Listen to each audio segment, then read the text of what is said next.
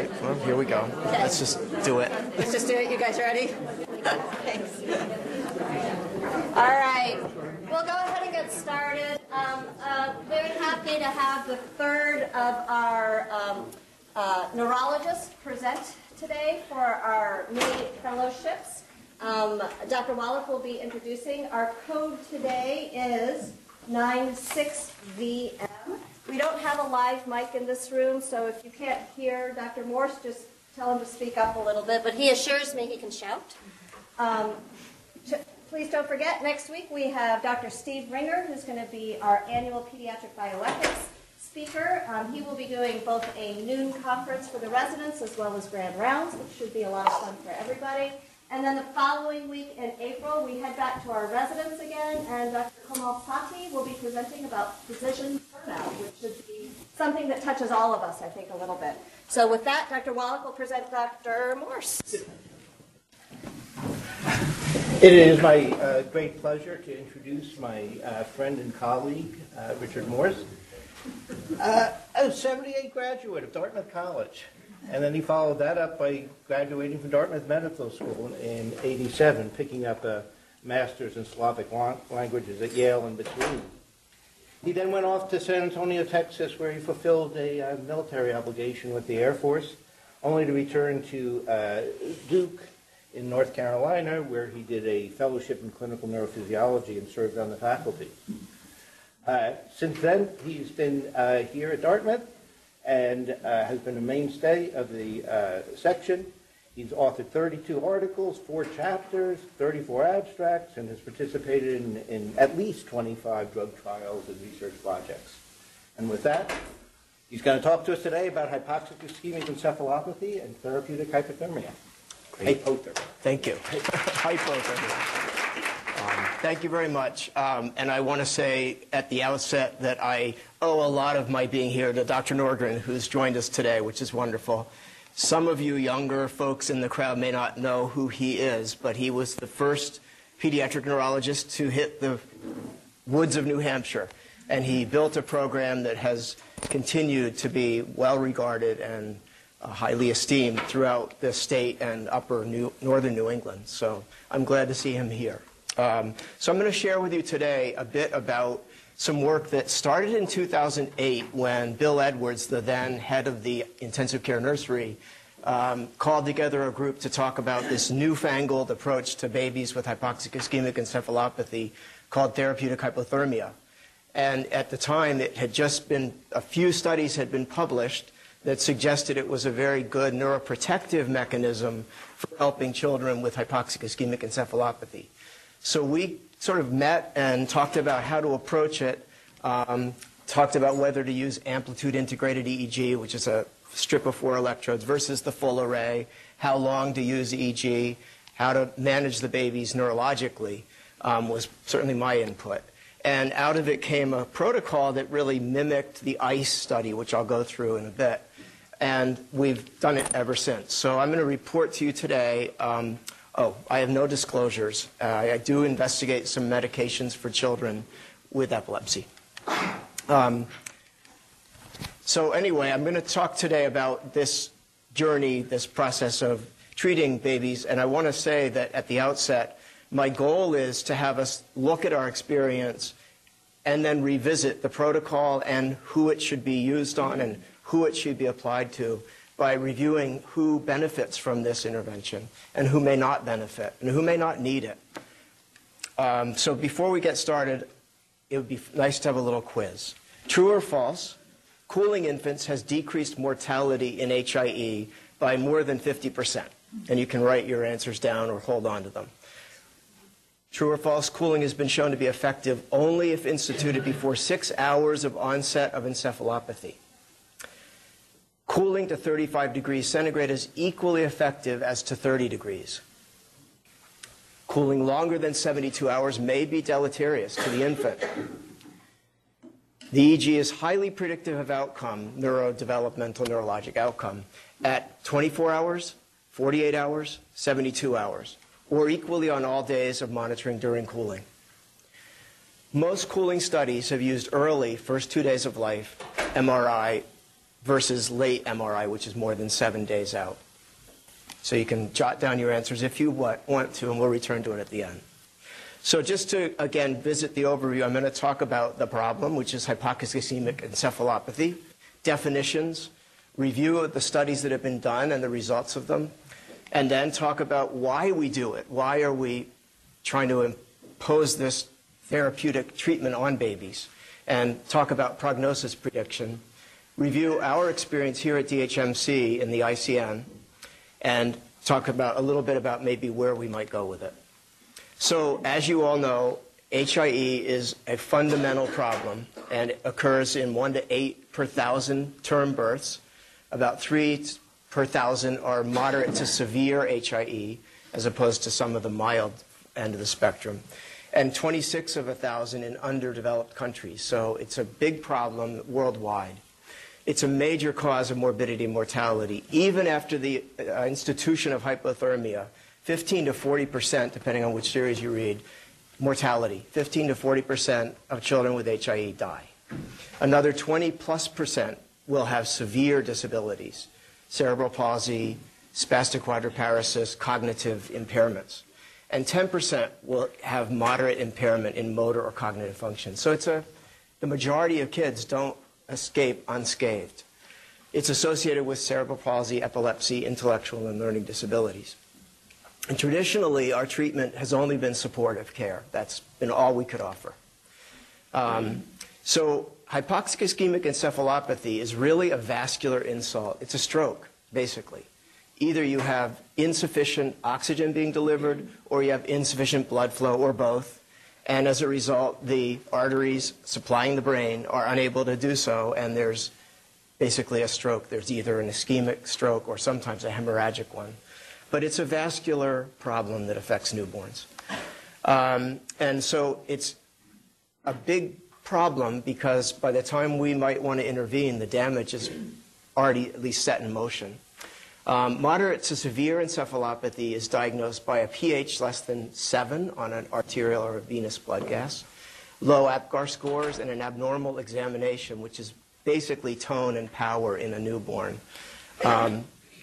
A depressed level of consciousness, that's the encephalopathy part as well. Multisystem organ dysfunction, often respiratory depression, but cardiac, liver, kidney too, seizures, and exclusion of other causes. So it's kind of broadly defined as encephalopathy, and there can be other causes other than hypoxic ischemic. Mild is not associated with a high risk of motor or cognitive deficits or epilepsy. So the mild end of the spectrum is not so bad. Moderate leads to a very high risk of significant motor deficits, fine motor disability, memory, learning impairments, visual or visual motor dysfunction, hyperactivity, and seizures, epilepsy. And severe is associated with a very high risk of death, mortality, up to 85% if you tease out that subgroup, cerebral palsy, severe end of the spectrum, sensory, hearing, vision impairment, and that's where you're getting down to the brainstem involvement, epilepsy, and intellectual disabilities. Clinically, we have scales that we use to gauge the depth of the encephalopathy or severity, and the main one that's used is SARNAT and SARNAT, mostly used, and on the various protocols that you'll see, that's the scheme that's been lifted and imposed on the exam part. So stage 1, SARNAT and SARNAT, the baby tends to be hyper alert in sympathetic overdrive. So they're jittery, they've got big pupils, they're tachycardic, they may be hyperreflexic, and they have a normal or nearly normal EG. Most kids who get to stage 1 form of encephalopathy have a totally normal outcome. So that's the mild end of the spectrum. Stage 2, clinically, you'll see obtundation, hypotonia, multifocal seizures are common. The EEG will show periodicity or discontinuity, poor state differentiation on the EEG. Reflexes are depressed but present. There's about 25% death involved in stage 2 encephalopathy, and severe disability runs quite high. Stage 3, babies are stuporous and flaccid with an isoelectric or discontinuous burst suppression type EEG with no state differentiation. They have absent routine and complex reflexes, neonatal reflexes. Autonomic dysfunction is present, And there's an associated 76% death or severe disability with stage 3 encephalopathy. MRI is another means by which we evaluate the situation, and there's different MRI scoring schemes that you'll see. If you review the literature on this, it's important to really keep in mind that not everyone's talking about the same standardized approach or the same reading. There's not often pediatric neuroradiologists reading these EEGs as often as it should be, and as a result, they're often misclassified or misread. But the most widely used system is Barkovich, who has really keyed in on the main areas of the brain that are affected by this vascular insult. And the patterns vary depending on the degree of insult and also the timing of it, whether it's acute, abrupt, or prolonged and chronic. But basically, the parts to look for on the MRI are watershed areas in the vascular pattern, which is the kind of classic X pattern with anterior, frontal, and posterior parietal, occipital areas of ischemia. That's when the blood pressure is down too low to perfuse the brain. The basal ganglia and thalamus, so the deep central nuclei of the brain, are often affected. And the posterior limb of the internal capsule, the PLIC, P-L-I-C. Those are the main 3 areas that people look for. Mostly, in many studies, they've used the diffusion-weighted images, which is the perfusion-diffusion part of the MRI scan, and less the T2 weighted images and other weighted images. The T1 weighted image is probably the best in the newborn because T2, there's so much water in the newborn brain that a T2 weighted image is often kind of whited out by it. The EEG, there are parameters we use when we look at the EEG, which is the 3rd way we evaluate the central nervous system in the newborn encephalopathy. And that is really looking at the background, the continuity of the background, and the presence or absence of seizures, either clinical or subclinical. So I would say, again, really be cautious when you read the literature. Look at the methods, read what they did, because a lot of these studies are flawed by one or another aspect of how they evaluate the babies. So it remains that neuroprotection is a challenge, and hypothermia represents the first neuroprotective treatment available for babies. And, of course, where it's going is combining hypothermia with other interventions. People are talking about using xenon, erythropoietin, autologous stem cells, which is a trial going on at Duke in the past couple of years. And these may improve outcomes. They're currently under study. So right now, we're still just with therapeutic hypothermia. And this is just to show you, again, some MRIs. This is anterior, posterior. Left, it will always be on the right side in an MRI. But this is a normal brain. This is a T2 weighted image, so it's probably not done in a brand new newborn. This shows you the basal ganglia getting too dark. And that's a thing we look for, is when the basal ganglia have this kind of, on T1, increased signal, on T2, decreased signal. Over on the 3rd panel, you can see the posterior limb of the internal capsule. And this is just moderately abnormal, but involving the putamen and the thalamus. And then on the 4th one, you can see involvement of the perirolandic, the perirolandic sulcus. And sometimes you'll see up over the motor strip, basically, increased signal, showing that there's been damage to that part of the brain as well. This is showing a T1 weighted image. And you can see, again, a normal brain in a term newborn. The basal ganglia now have flipped their signal, and they're bright. And you can see that kind of what we call the ghostly glow of the basal ganglia. This scan in the middle frame also has really an auto enhancement of the entire cortical surface and the ribbon, which shows diffuse, probably diffuse injury. And then finally on the right is a moderately abnormal basal ganglia involvement, and you can see these bright areas. And the myelination of the PLIC, the posterior limb of the internal capsule, which is right there, is present. And then finally, these are diffusion-weighted images. These are more murky. They don't have the resolution that the standard T1 and T2 weighted images have, but these show a different picture. They show perfusion of the brain. So when there's an insult, the cells swell and die, and there will be basically impingement of movement between the cells. So the constantly flowing fluid that's running through your brain around all the cells and washing things away is stopped if the cells swell up and don't have any space between them for fluid to flow through. So this takes advantage of that and will basically glow and be bright where there's lack of perfusion, lack of blood flow, unimpeded blood flow. So here on the left you have again a normal, and it just is all kind of nice and gray, standard. In the middle, severe area, and you can see this brightness around the cortical ribbon as well as some in the posterior limb of the internal capsule, which is quite bright, and that means quite injured. And then this is that same photo of the kind of moderate injury involving the basal ganglia. Okay, so again, these are some pictures of our kids from here, and again, you can see this ghostly glow of the basal ganglia. And on here, this is a diffusion weighted image on the right, and you can again see these involvements, particularly of the frontal in this case, as well as the basal ganglia. Here's just some more of our babies, and again, it rings true that the pictures can tell a lot about them. You can see this auto-enhancement of the subcortical, of the cortical ribbon, and in this case, quite a bit of involvement of the hippocampi bilaterally down in the temporal lobes, which is a different pattern from what we usually see. But we see a lot of variety in terms of the vascular patterns. As you know, only about 10% of us have a standard issue textbook circle of Willis and flow pattern. Here again is a severe injury pattern on a T1 weighted image, and the brain is largely homogeneous appearing without much internal definition. Again, diffusion weighted image, day of life number 3.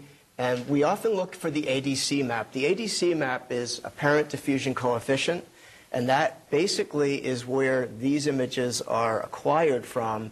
So if you see brightness on the diffusion weighted, which involves the T2 weighted image being superimposed, so brightness could be something other than impaired diffusion. You go to the ADC maps, and they're always on the study, and anything that's really dark on the ADC will correspond to a true finding, because the ADC map won't show the other T2 image changes. So you can always correlate them if you see something and you think that's maybe not real, it's artifact.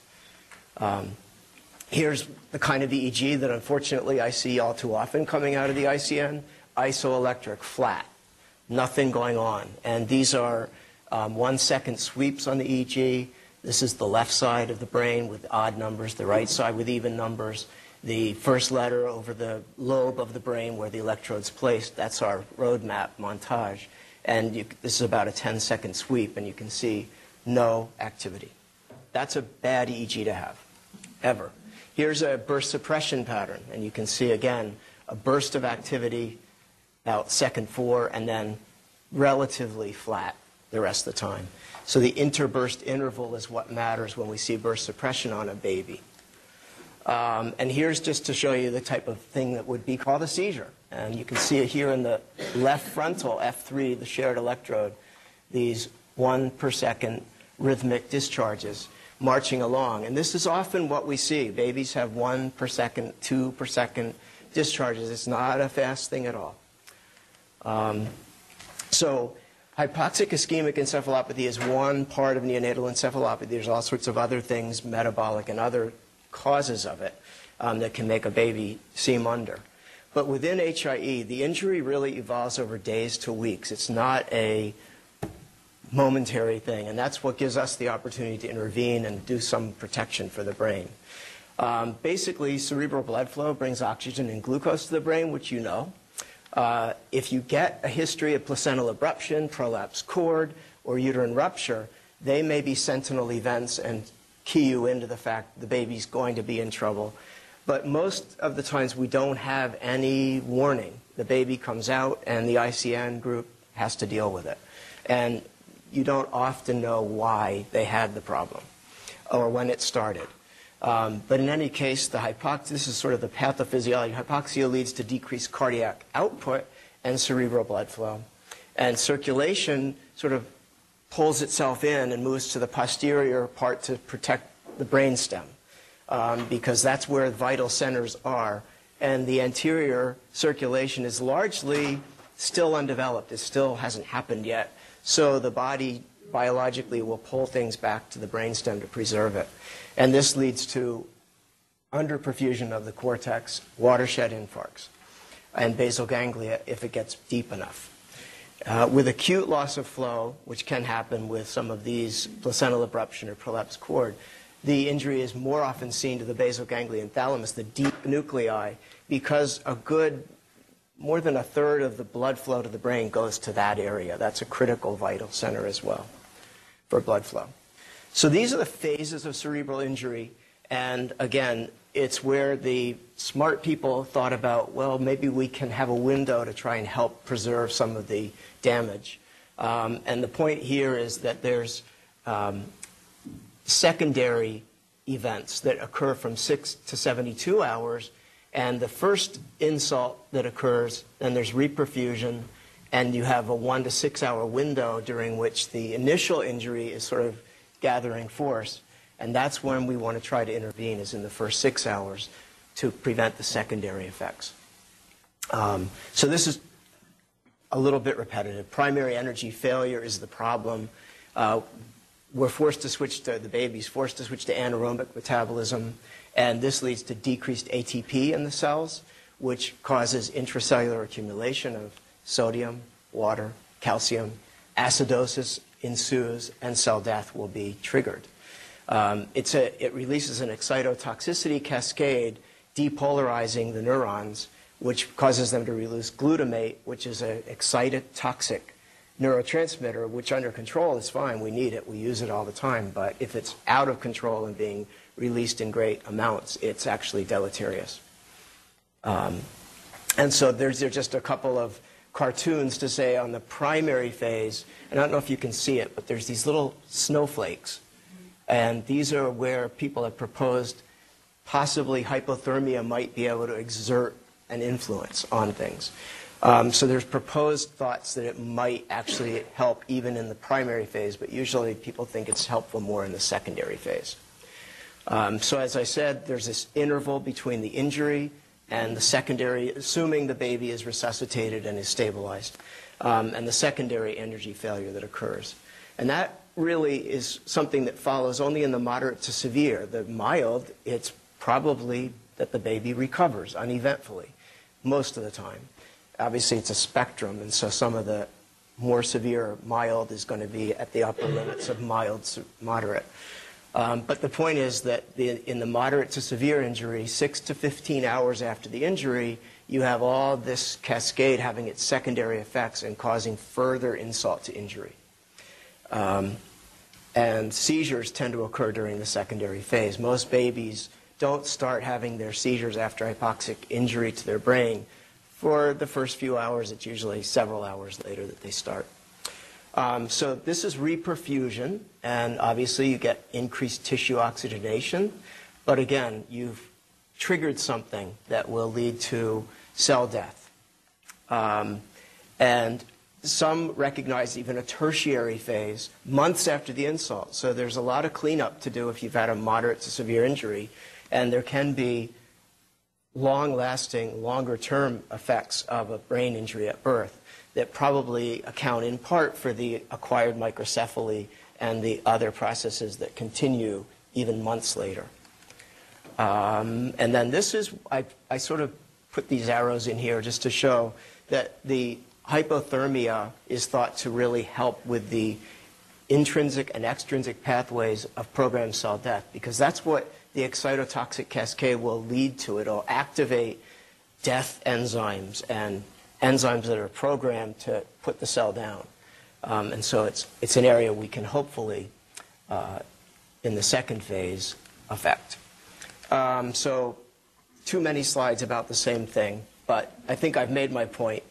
This is really a summary slide of the potential mechanisms of neuroprotection that hypothermia might provide. And I bolded the two that have been really supported by good research and have been demonstrated, basically.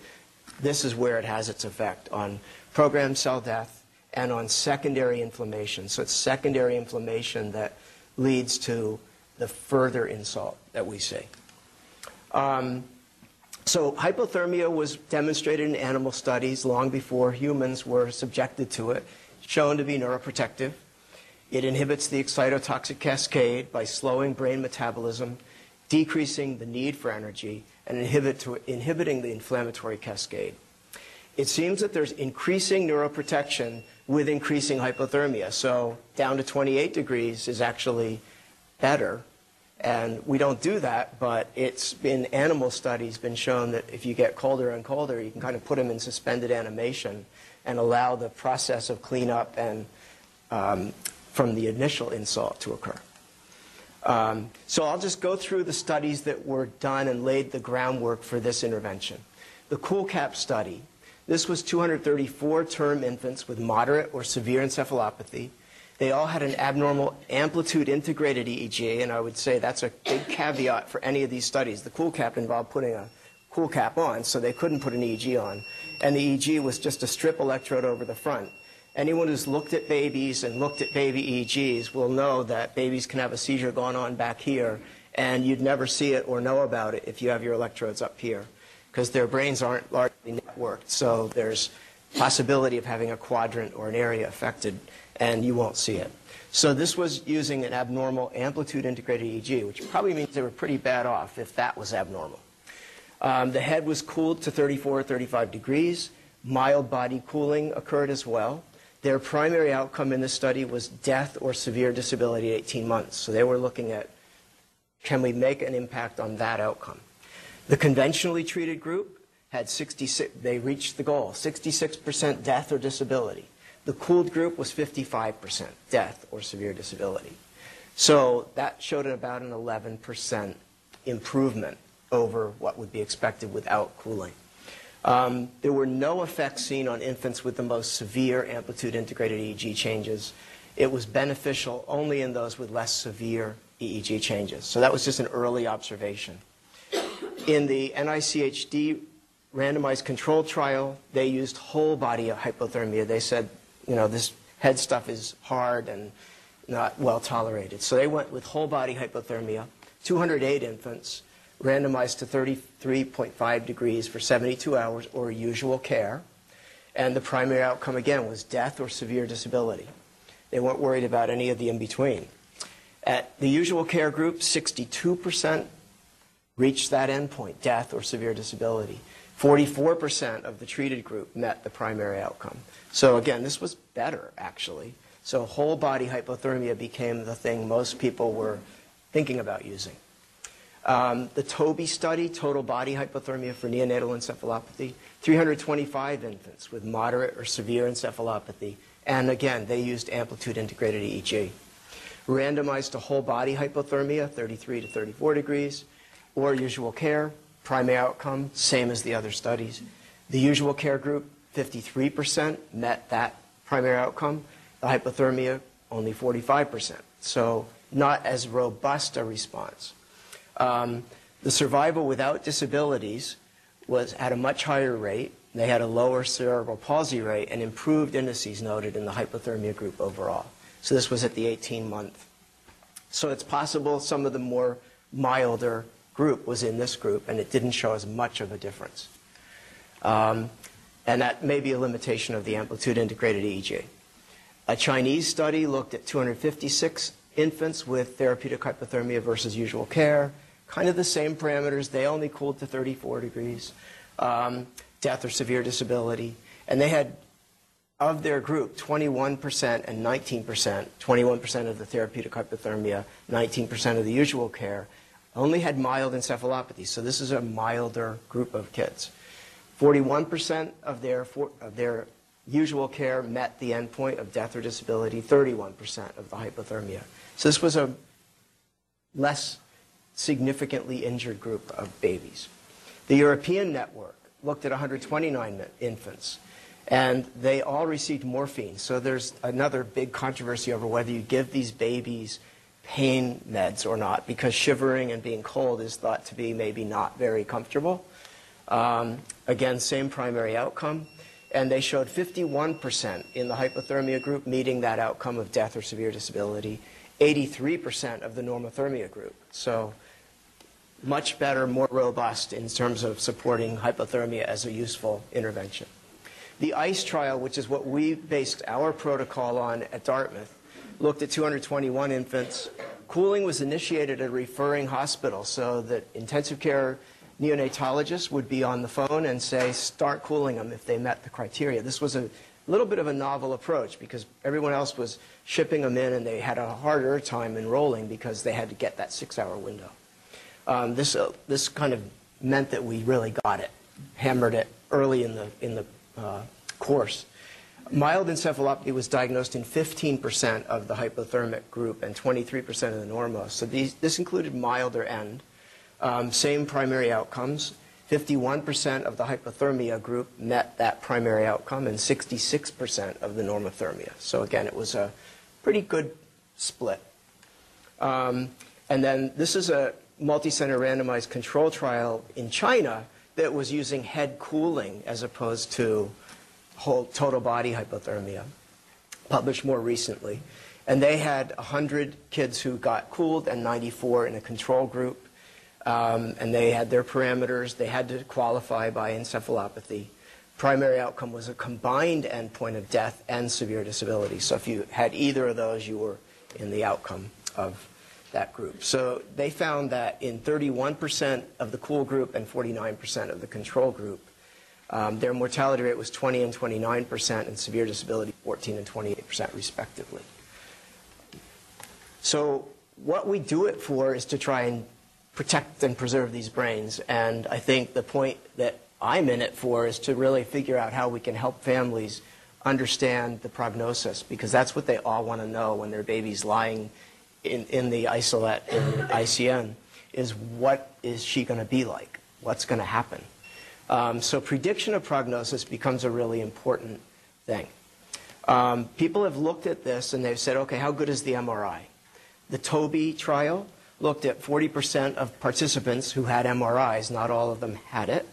And they found a reduction in the basal ganglia or thalamic lesions, white matter, and plic, the posterior limb of the internal capsule, with an accuracy of prediction of death or severe disability, if those things were all there, in other words, involvement of those three areas, of 0.84 and 0.81 in the hypothermia and control group. So they said, yeah, it's really good at predicting prognosis, and hypothermia may or may not bear on the utility of the MRI to say what's going to happen. The NICHD got MRIs in 65% of their babies and showed normal scans in 52% of the hypothermia and 35% of the control group, correlated with outcome at 18 months. So they said MRI reflects the utility of hypothermia, but it's still very useful for prognosis. So this is the NICHD study, brain injury following trial of hypothermia. And again, these are the numbers. They could only look at 136 out of 208 because of the percent who had MRI. And 38 of 73, 52%, and 22 of 63, 35%, and these are the treated versus normal, had normal scans, and 51 of 136 died or had moderate to severe disability at 18 months. They met that endpoint. Brain injury pattern correlated with the outcome. So if you saw the MRI looking bad, it correlated beautifully with what you would see at 18 months in the clinic. And they used a scoring system of the MRI to assign babies points and say, okay, here's your likelihood. If you have this many points, you will have severe disability and or not be alive. There were no diffusion-weighted studies done on any of these, and diffusion-weighted imaging is really what we use primarily to really look at how the brain's doing. And their MRIs were done at 14 to 16 days out, so they were late, very late. Another study looked at a sub-study of the infants in the ICE trial at 2 years, and these were mild or moderate to severe HIE with MRIs available. So they had 127 MRIs, some in the normothermia, some in the hypothermia group, done at a mean of 6 days. Overall, the hypothermia seemed to reduce MRI abnormalities if you take the kids to be the same set of injury to their brain. But it didn't affect the predictive or prognostic value of the MRI, which was a nice thing to say. Okay, the MRI definitely is helpful for us to be able to give a prognosis to these families. So the MRI abnormalities predicted outcome, not altered by hypothermia.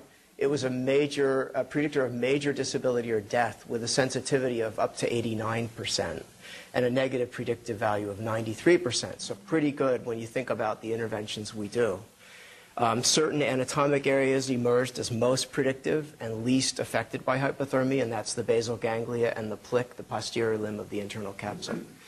They were done earlier than in the TOPI study, but it seemed to still work. It seemed to still hold that if you did an MRI at 6 days, you could still see the same picture and have accuracy of prediction.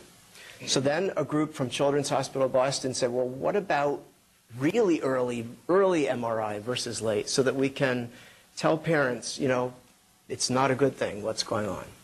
And so they took 12 asphyxiated hypothermic treated neonates and did MRIs. They planned to do MRIs on day 1, day 2, day 3, then at 2 weeks or 8 days to 2 weeks, and again at 1 month. And they said, we're going to really figure this out.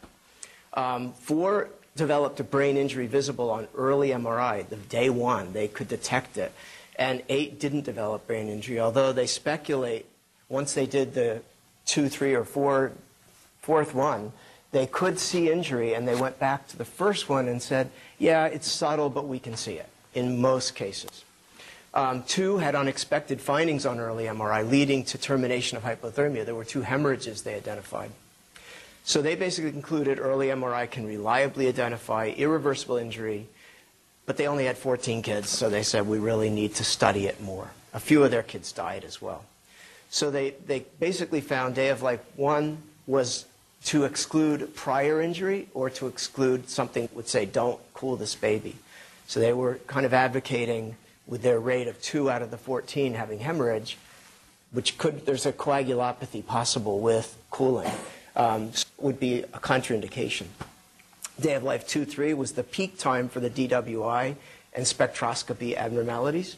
And 8 to 13 in 1 month really was good to use the T2 weighted images because the brain, though still watery, has a little more resolution at that point.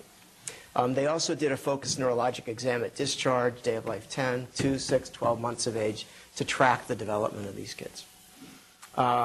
So basically they managed to cool them at 4 and 4.4 hours. So they had early cooling. 3 patients died. These were pretty severe. 4 had a moderately abnormal EEG, and they had no significant MRI findings, early or late. 8 had a severely abnormal EEG, and there were some who died, obviously, and most of them had an injury pattern visible on early MRIs. So then people have said, well, what about early MRI and necessity of repeating MRI in non-cooled and cooled infants? And how early should we be doing it? And do we have to do it day 1, 2, 3, 6?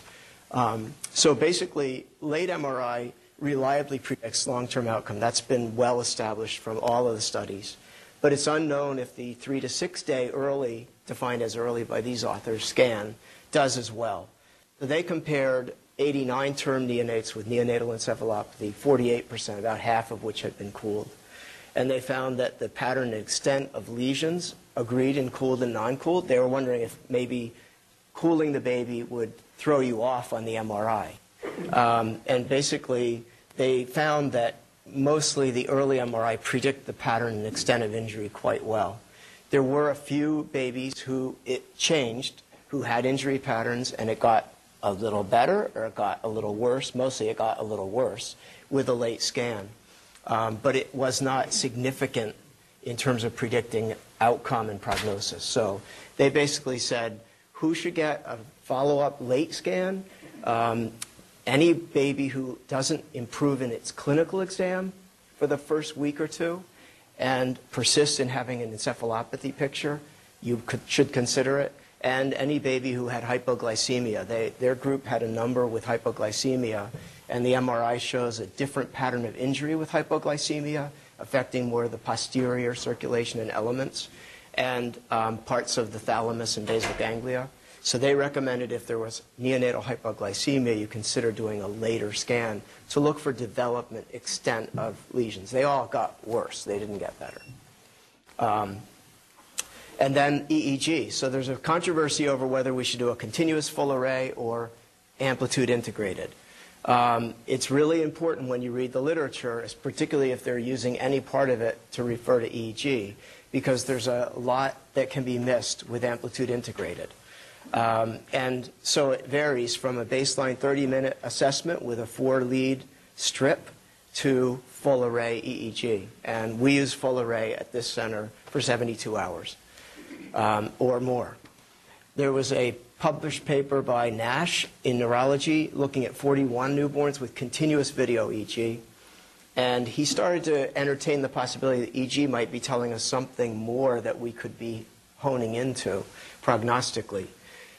If you had a normal EEG at onset of your hypothermia, you had a great outcome. You had a pretty good prognosis, 100%. So it was very good for detecting the kids who really didn't have much of an injury. If you had burst suppression or low voltage, that became prognostic after 24 hours, and by the end of day 3, it was 100% specific for a bad outcome. So teasing out the groups at both ends of the spectrum. Discontinuous pattern was not associated necessarily with an adverse outcome in most patients. So that's important because the baby's response, the brain's response to injury is often to hearken back to an earlier part of development, and discontinuity is part of the developing infant preterm baby. So you'll basically have activity and then relative flatness, activity, relative flatness. So that was not associated with a bad outcome in most patients. Seizures occurred in 34% and were detected on the continuous array. 10% had status epilepticus, and they were clinical in about 57%, but subclinical in 43%. So there's a lot of activity going on that you don't see on the surface in these babies. And there's a big question, what added injury does a seizure cause? A subclinical seizure may well be being metabolically demanding for a baby that doesn't have a lot of reserve. So EEG was correlated, and there's been great studies to correlate it with the MRI to say, okay, if you've got a really bad EEG, we predict you're going to have a bad MRI, and you do most of the time. And it becomes prognostic mid-cooling and beyond. It's not okay in the first 24 hours because all bets are off what the EEG may be showing you other than seizures. So it's, again, scoring systems cropped up, and you score the EEG, the neonatal EEG, according to its background, state regulation, continuity, amplitude, these features of the EEG. And burst suppression and low voltage undifferentiated is pretty much the worst of the worst, always associated with a bad outcome if it persists past about 2 days. And the evolution of the EEG is very important. We've seen quite a number of babies who it's dramatic how they'll recover from their injury and the EEG recovers in turn. And that can be wonderful for parents to know that things aren't looking so bad. Or on the other side, that they are looking really bad. So the role of EEG background activity, seizure burden, and MRI in predicting neurodevelopmental outcome. This is a group from the Netherlands who stole our data, actually, from a meeting. But it's okay. We're going to publish it anyway. They evaluated 26 infants with 72 hours of video EEG, MRI within 2 weeks, neurodevelopmental assessment at 2 years. And they included seizure burden. It actually was a study done, if you go to the bottom of the slide, on infants who were enrolled in a study to look at neonatal seizures. And they were receiving phenobarb and bumetanide, which is a diuretic being used, trialed in kids with neonatal seizures. The trial was stopped in Boston because it wasn't effective. And this is just, they're publishing something a few years later. In any case, they looked at a bunch of babies, and they found a significant association with the EEG background at 36 and 48 hours with neurodevelopmental outcome and with severity of brain injury on MRI. So they're saying, yes, EEG can be used as a nicely predictive prognosticator. The positive predictive value of EEG for abnormal outcome was 100% at 36 and 48 hours. So it was pretty good as a test. And the negative predictive value was 75% at 36 hours, 69% at 48 hours. So that would be saying we said it was abnormal, but it was actually normal. Positive predictive value of MRI was 100%, and this was done 6 days out or within 2 weeks. And negative predictive value, 85%. The positive predictive value of seizure burden was 78%. So again, if you have seizures during your course of neonatal encephalopathy, it's not a good thing. It certainly is associated with its own separate ability to cause injury, damage, and poor outcome. So then another group studied this, therapeutic hypothermia electrographic seizures, like what's the value of the seizures? And they found that the lower seizure burden was seen in hypothermic treated neonates, but only in the moderate group. So it seemed to have a protective effect in the moderate group, but not in the severe group. So the severe group, highly associated with seizures despite hypothermia. So they basically said, and it followed through to the MRI, there was lower brain injury in the mild to moderate, but not in the severe injury group. So again, from multiple directions we find this. So seizures in neonates were independently associated with worse brain injury and worse developmental outcome. And that is derived from a lot of fancy statistics that I really don't understand, but they were bad. So in the no hypothermia group, 11 of 18, their control group, sort of like, how is this ethical, were born before it was offered, and they used them. And 7 of 18 were outside the 6-hour window, so they couldn't receive hypothermia. They did note that the video EEG tended to run longer in the hypothermia group. We tend to have we don't want to give it up because we're seeing the brain and how it's working, so for what it's worth. So electrographic seizures were seen in 37% of the hypothermic, 88% of the usual care. Status occurred quite frequently in both groups. And again, that's the severe end of the spectrum, so it doesn't seem to do much for them. So when assessed by MRI, again, that correlated with this seizure burden. So then what about outcome? The CoolCap study found in the 18 to 22-month outcomes that they found a very good predictive for 7 or 8 years old. So if you see these babies back and you follow their development around 18 to 24 months, you can pretty much say where things are going to go from their early life brain injury. The NICHD study found primary outcome of death or IQ less than 70 in 47% of the hypothermic, 62% of the control. And they kind of looked at that as their only endpoint, whether you lived or died and how disabled you were. So turning a little bit, before paper and scissors, if paper wins, we try therapeutic hypothermia. This was the Dartmouth experience.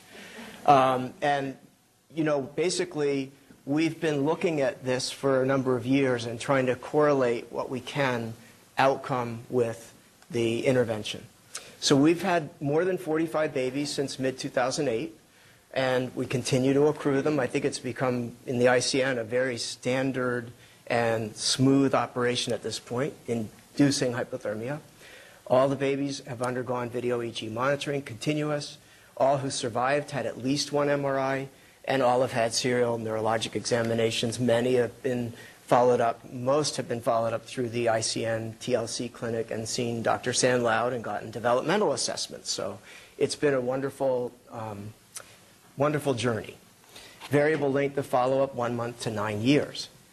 So here's what we found on video EEG.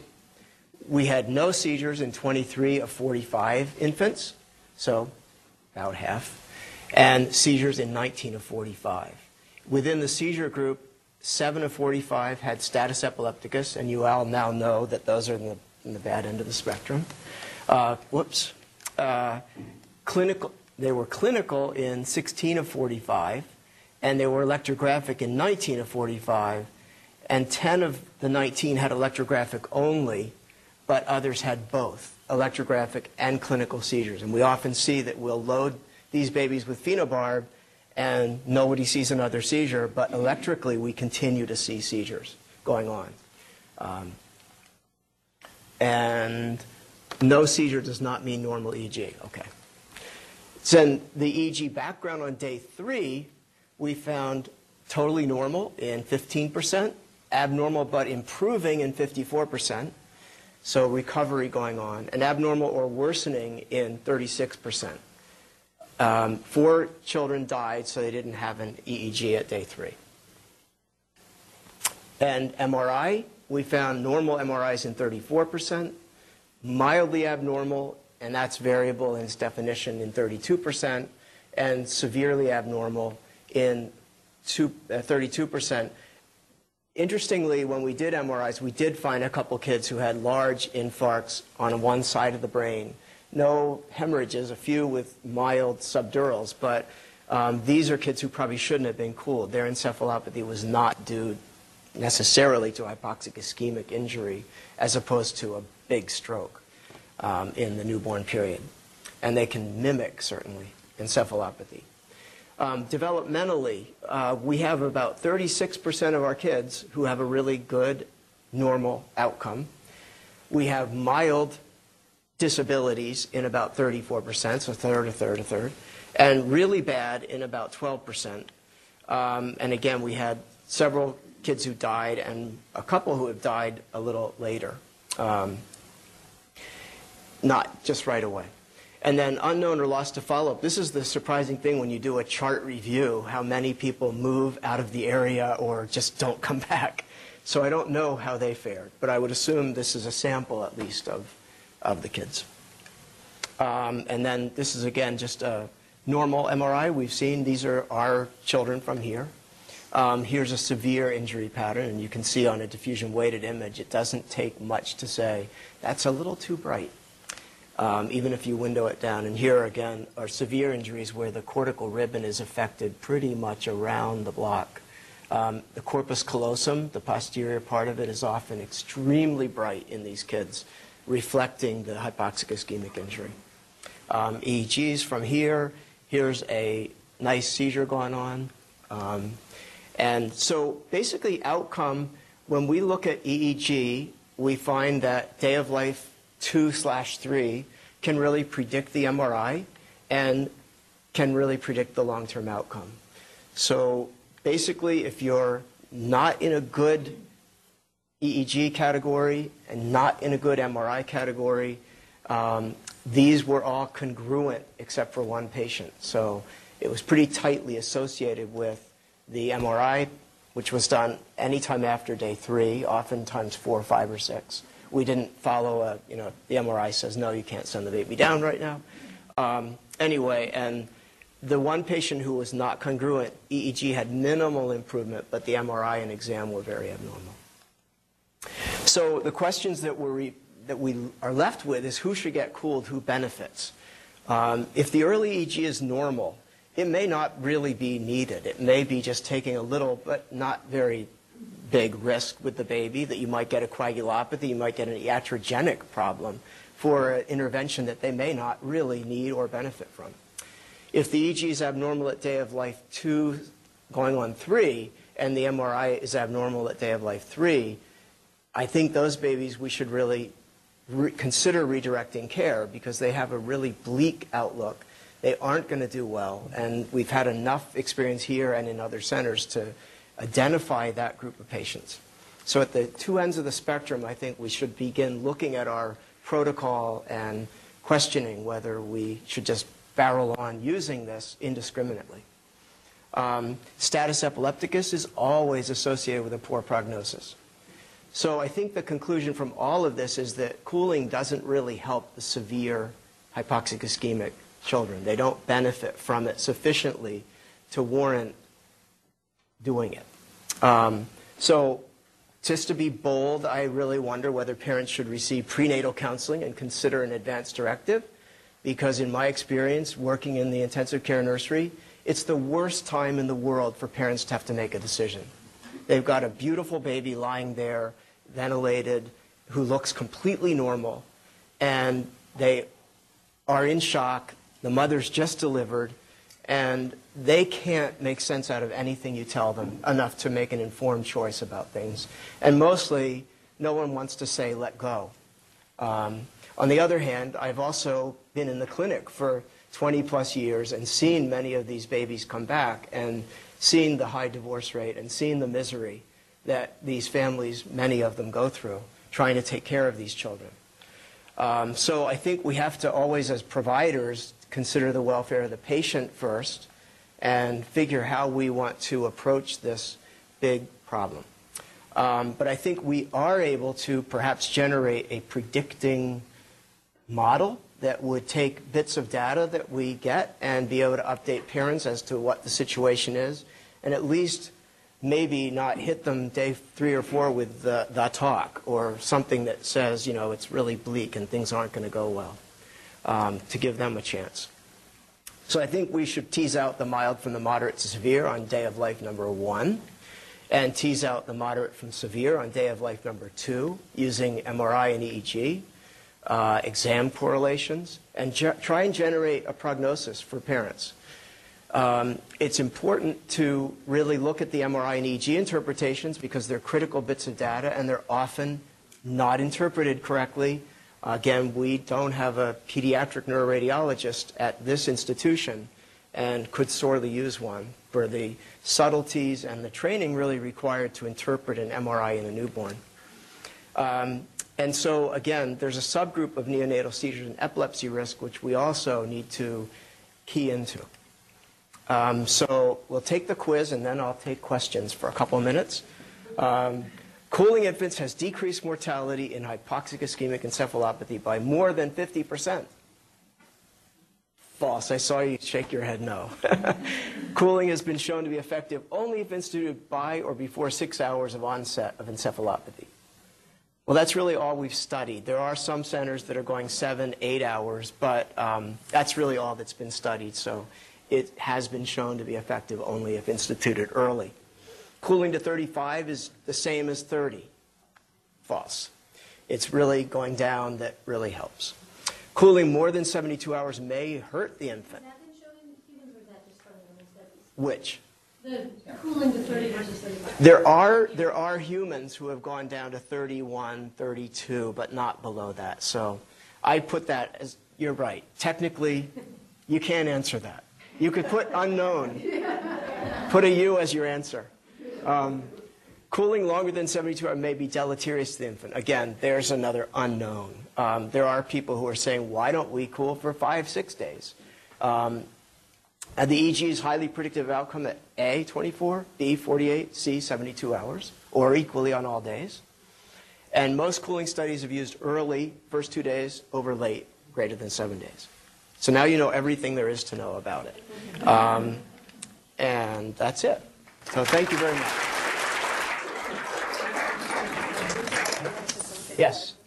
Thanks. Great presentation and great encapsulation. Both the progress and the dilemmas. And as you know, I think probably the biggest battleground is the mildly affected kids. We've been making a great effort around the region to increase people's vigilance around the baby with not quite such bad depression, but monitoring the physical exam early with an eye towards sending them here, where they might then get considered for cooling. But it's worrisome, right? Because very little of our data is in the mild. Yeah, there's very little data in the mild, and again, they may either not benefit at all, or they may benefit to even minimize the mild to normal. But again, if you expand the population you're treating, the rare, many people advocate cooling everybody because they say, look, there's no problems, but again... Well, there can be, yeah, as you know, and the it's... more patients you do, the more likely you are to see them. Exactly. Yeah, I think applying it intelligently needs to be data-driven, and getting that data when the studies have already been done and no one's going to probably support some giant new one. So we have to internally revise our protocol and say, okay, how are we doing? Look at our experience. Yeah. Charlene, you're so quiet today. Did you already get your question out? No, I think the problem is that that in the pediatric ICU population, there's a lot more controversy about cooling. And part of the problem is that some of our mechanisms of injury are so different. But even when you take post-cardiac arrest, which is a good model for hypoxia and ischemia, you don't have that captive audience where you ring a doorbell and run to get them. So it's very hard to get them quickly. And the THAPCA study, which is the huge study that looked at cooling after cardiac arrest, did not show a significant benefit. We've discussed it. They also were looking for a 20% benefit in mortality or severe neurologic outcome, and they were 8% powered for that. And but they didn't find that. So, if you look at the numbers, it's 12%. You have no idea whether that's significant or not, but it's meaningful, but does that, the study wasn't designed to look for 12%. So we don't know what that really means. But right now, all those studies have been negative, and the studies in traumatic brain injury have actually been shown to be harmful, right? So that was stopped, not just for futility, but for worse outcomes in the cooled group. So the studies that were done in adults with post-arrest have been A, hard to replicate with positive outcomes, and B, been criticized because what they really compared was hyperthermia with hypothermia. And we all know fever is bad. So it's a different population, it's a different world, and it's a different ability to cool quickly. So. Hi, I'm in primary care, and I'm just curious as how many NICUs or level 2 nurseries are doing this, or is this just a study? Well, there was a Cochrane review published in 2013, I think, and basically it's been established as standard of care. So I would imagine most NICUs, at least at a tertiary care center, are doing it. It's become pretty routine. We started early here at Dartmouth because it had just come out, and in 2008 there weren't very many nurses doing it. But Bill Edwards had reviewed the literature and thought, we should be doing this. And so we went by protocol driven. We treated it like a study almost at the beginning. Are they doing the cap or total body? I don't think anyone's doing the cool cap. What they found with the cool cap in the post-analysis was that it worked really well to preserve the cortex, the cortical surface, but the cold didn't penetrate to the basal ganglia, which are one of the main areas of concern. And so the basal ganglia had the same injury, and the cortex was preserved, and it made for a really not great look in the child who would have sort of a chorioathetotic CP more. All right, and last question, Dr. Lynn. Rich, that was great. I couldn't quite tell if you have a sense that patients who would have died for hypothermia are now alive or off home. Yeah, that's the severe end group, and a small percentage, 10% of them maybe, in our series died, but the rest survived and have a really poor, bleak outlook. There's spastic quadriplegia, G-tube, fed, microcephaly, seizures, most of them, and they are the ones who occupy wheelchairs and don't walk or talk. So that end of the spectrum is all too prevalent in this, because we are able to keep people alive quite well and get them through their brain injury. But the long-term outcome for them neurologically is not, I think, desirable. All right, well, thank you very much, Dr. Thank you. Morse.